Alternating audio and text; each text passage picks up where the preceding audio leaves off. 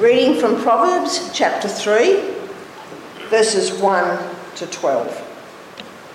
So Proverbs chapter 3. My son, do not forget my teaching, but let your heart keep my commandments. For length of days and years of life and peace they will add to you. Let not steadfast love and faithfulness forsake you. Bind them around your neck. Write them on the tablet of your heart. So you will find favour and good success in the sight of God and man. Trust in the Lord with all your heart, and do not lean on your own understanding. In all your ways acknowledge him, and he will make straight your paths. Be not wise in your own eyes. Fear the Lord and turn away from evil. It will be healing to your flesh and refreshment to your bones. Honour the Lord with your wealth and with the firstfruits of all your produce. Then your barns will be filled with plenty, and your vats will be bursting with wine. My son, do not despise the Lord's discipline or be weary of his reproof. For the Lord reproves him whom he loves, as a father the son in whom he delights. May the Lord bless our understanding of that.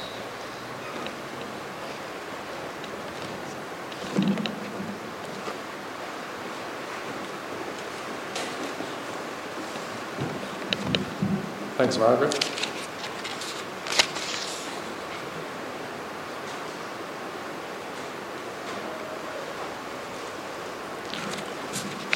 Just checking I hadn't missed something.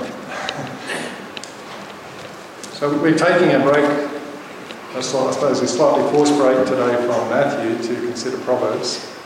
So I'll ask you to leave that passage open. Let's pray together. Father, we thank you that you have spoken to us through your word. We pray you would give us understanding hearts, that we would be, as Jesus said, wise in that we hear and that we do what you tell us to do. Help me to explain your word clearly, and we ask these things in Jesus' name. Amen.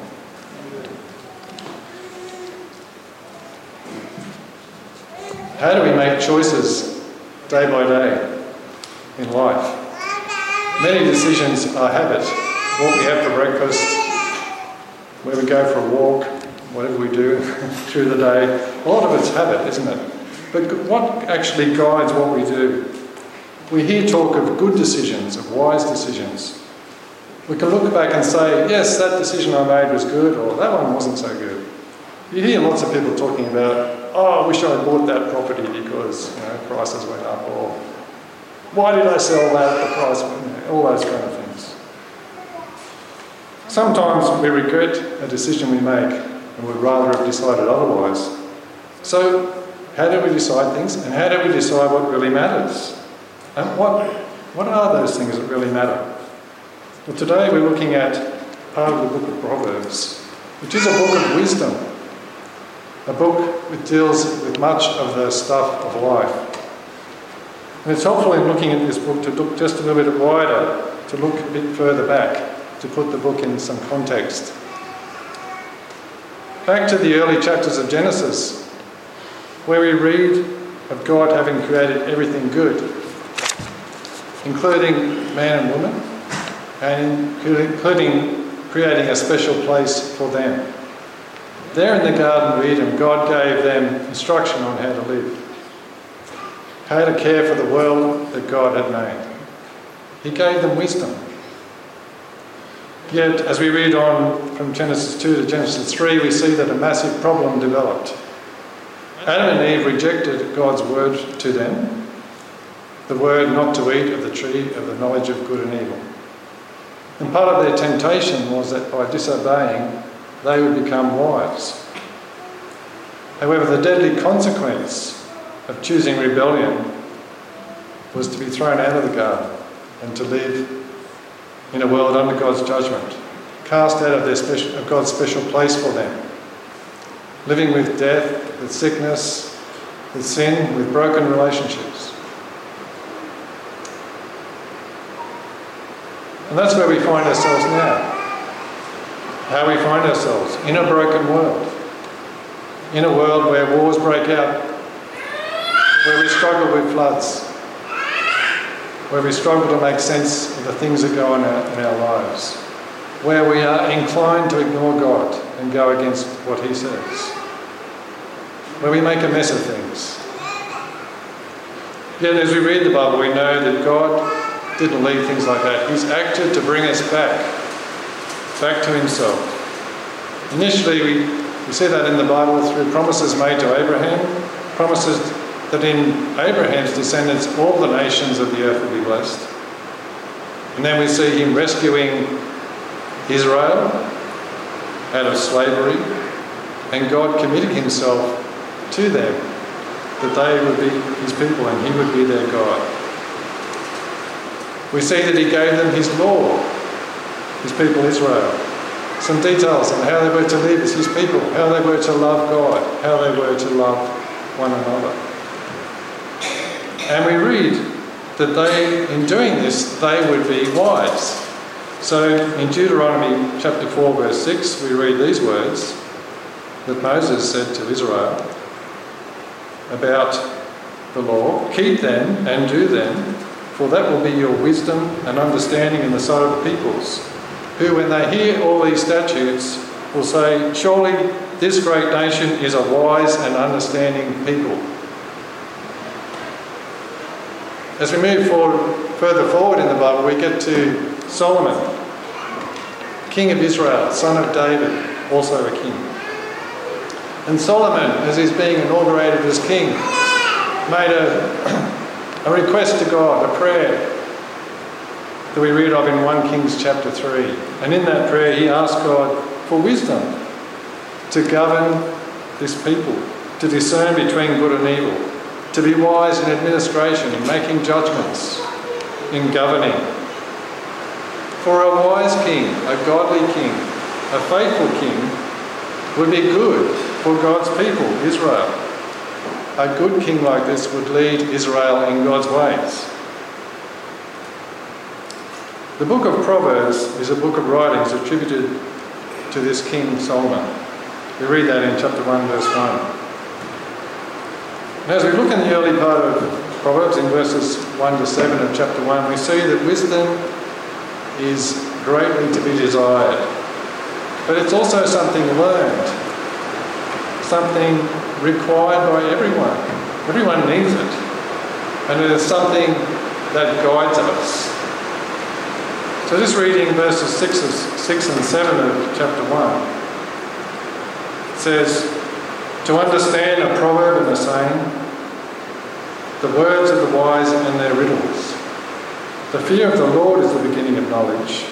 Fools despise wisdom and instruction." So to be wise begins with the fear of the Lord. And that really means acknowledging him, who he is, our need of him, his words, what he has said to us, acknowledging that he has made us and we cannot make sense of life without him. We need God. We need his wisdom. In fact, we cannot truly have God's wisdom without first knowing God, without being in relationship with him, without turning out from our rebellious ways to trust him. Now, proverbs are common in many cultures.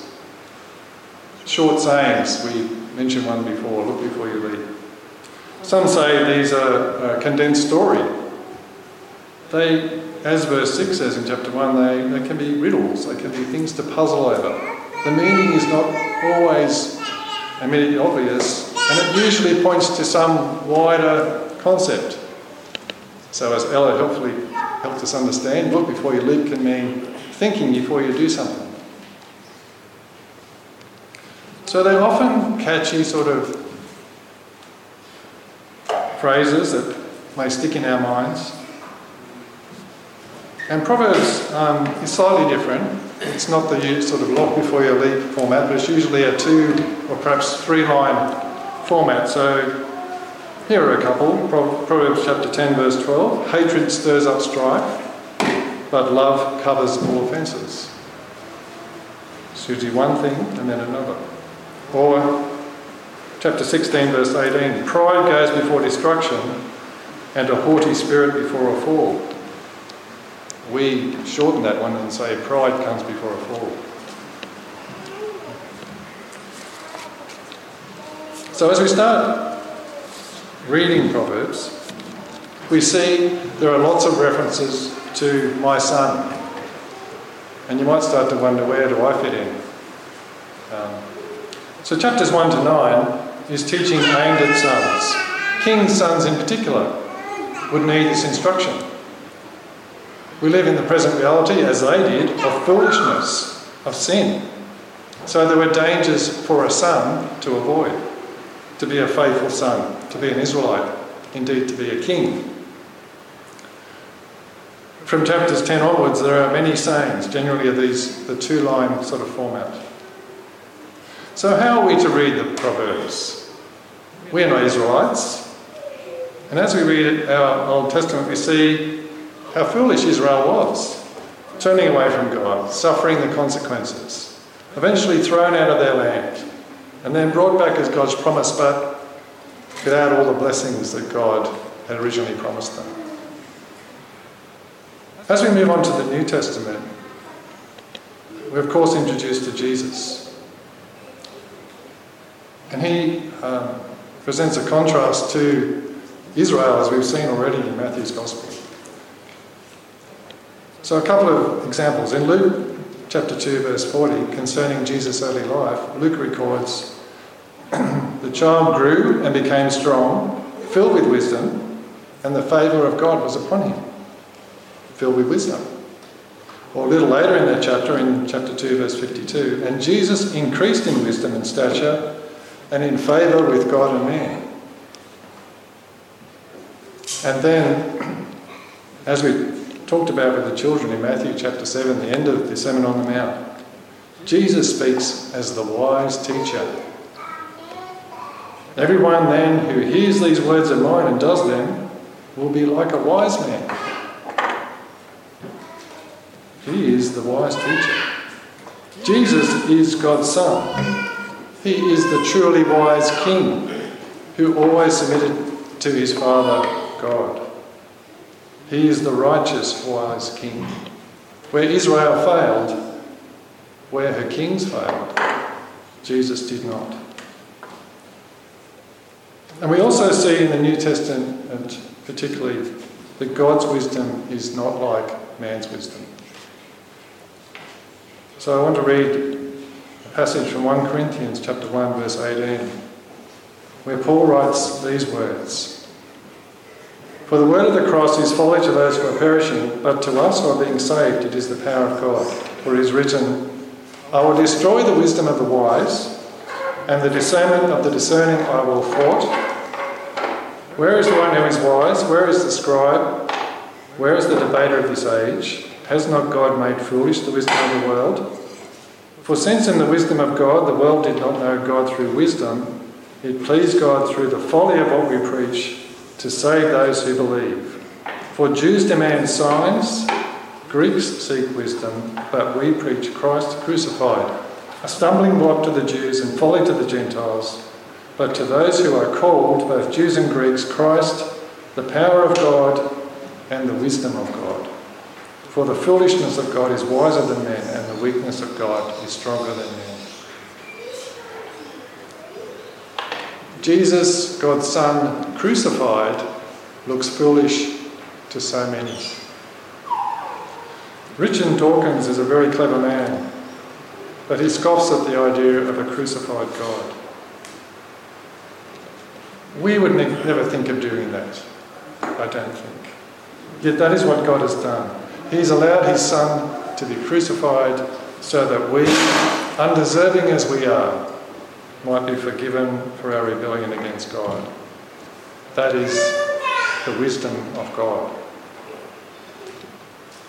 And so Paul says Jesus has become for us wisdom from God. Indeed, in Colossians 2:3, Paul can say that in Jesus Christ are hidden all the treasures of wisdom and knowledge. The truly wise person then submits to Jesus Christ as Saviour and Lord, as God, as the source of wisdom. The truly wise person listens to the words of King Jesus. How then are we to read the Proverbs? As wise words of God the Father, trusting in Jesus the Son. We can read them as we trust in Jesus as sons and daughters of God in Christ, and consider how they teach us. So let's turn to chapter 3, verse 1 to 12. I'm not going to spend a lot of time there, so you can don't despair. Extended introduction. Let's quickly look at this passage. As in much of chapters 1 to 9, it is instruction to a son. And we'll see as we look through this passage that the odd-numbered verses urge an action, and the even-numbered verses outline an outcome or a blessing from God. I just want to pause a little bit and say, as we read this and the rest of Proverbs, there's this undercurrent all the way through that there's a pull in another direction. So it's always urging, get wisdom. And it's like, you idiot, get wisdom. Why the need for this urging, this imploring? Because we're naturally inclined to be foolish, to be rebellious, to think that we know better than God, and to ignore the wisdom of God. Do you know that? Do you consider that you've ever made a foolish decision? I know I certainly have. And maybe it's only by God's grace that some of them weren't disastrous.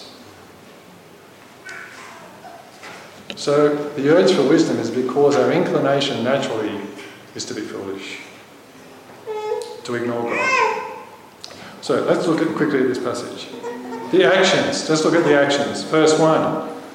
Don't forget the teaching and commandments of God. Verse 3. Let steadfast love and faithfulness. So we let not steadfast love and faithfulness forsake you. Steadfast love and faithfulness are commonly spoken of concerning God and the way he acts towards his people. We read that in the psalm at the start of the service. In Exodus 34 verse 6, God abounds in steadfast love and faithfulness. So he says, bind them to his neck, reminding himself of how constant and how faithful God is in his love, and so acting in that way towards others. Verse 5, trusting the Lord with everything he has, with all his being, submitting his understanding to God. It's not that he cannot think or evaluate or work things through. He can do all of these, but he's to recognise his dependence on God, that he needs God's instruction. Verse 7, humility, submitting to God, turning from evil. Be not wise in your own eyes. Have you ever read a section of God's word and thought, no, that can't be right. No, God can't do that. And if we are reading God's word and reading all of God's word, I think that'll happen. It certainly happens to me.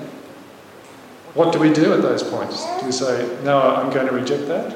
Or do we say, my understanding's wrong? There's something I don't understand about God that I need to understand. Lord, teach me. That is humility. That is approaching God's word humbly. That is not being wise in our own eyes. Verse 9, honouring God with what we produce, with our wealth. Now this was a requirement for Israel. It was in their law, in Deuteronomy 26 verse 2, that the first fruits be brought to God as an offering. Don't withhold it. That's what he says. And verse 11, don't despise the discipline of the Lord. How does it come? How does the discipline of the Lord come? It comes in the events of life. So Hebrews chapter 12 verse 3 actually quotes from these verses that the Lord loves the one he disciplines.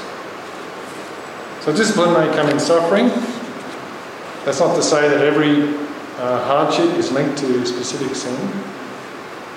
It means God does use hardship and suffering to teach us, to discipline us, that we might grow in love and trust of him. That was the word to the son in Proverbs 3. Don't despise hardship. Learn to trust God. Learn to grow in godliness. Learn to turn from wickedness.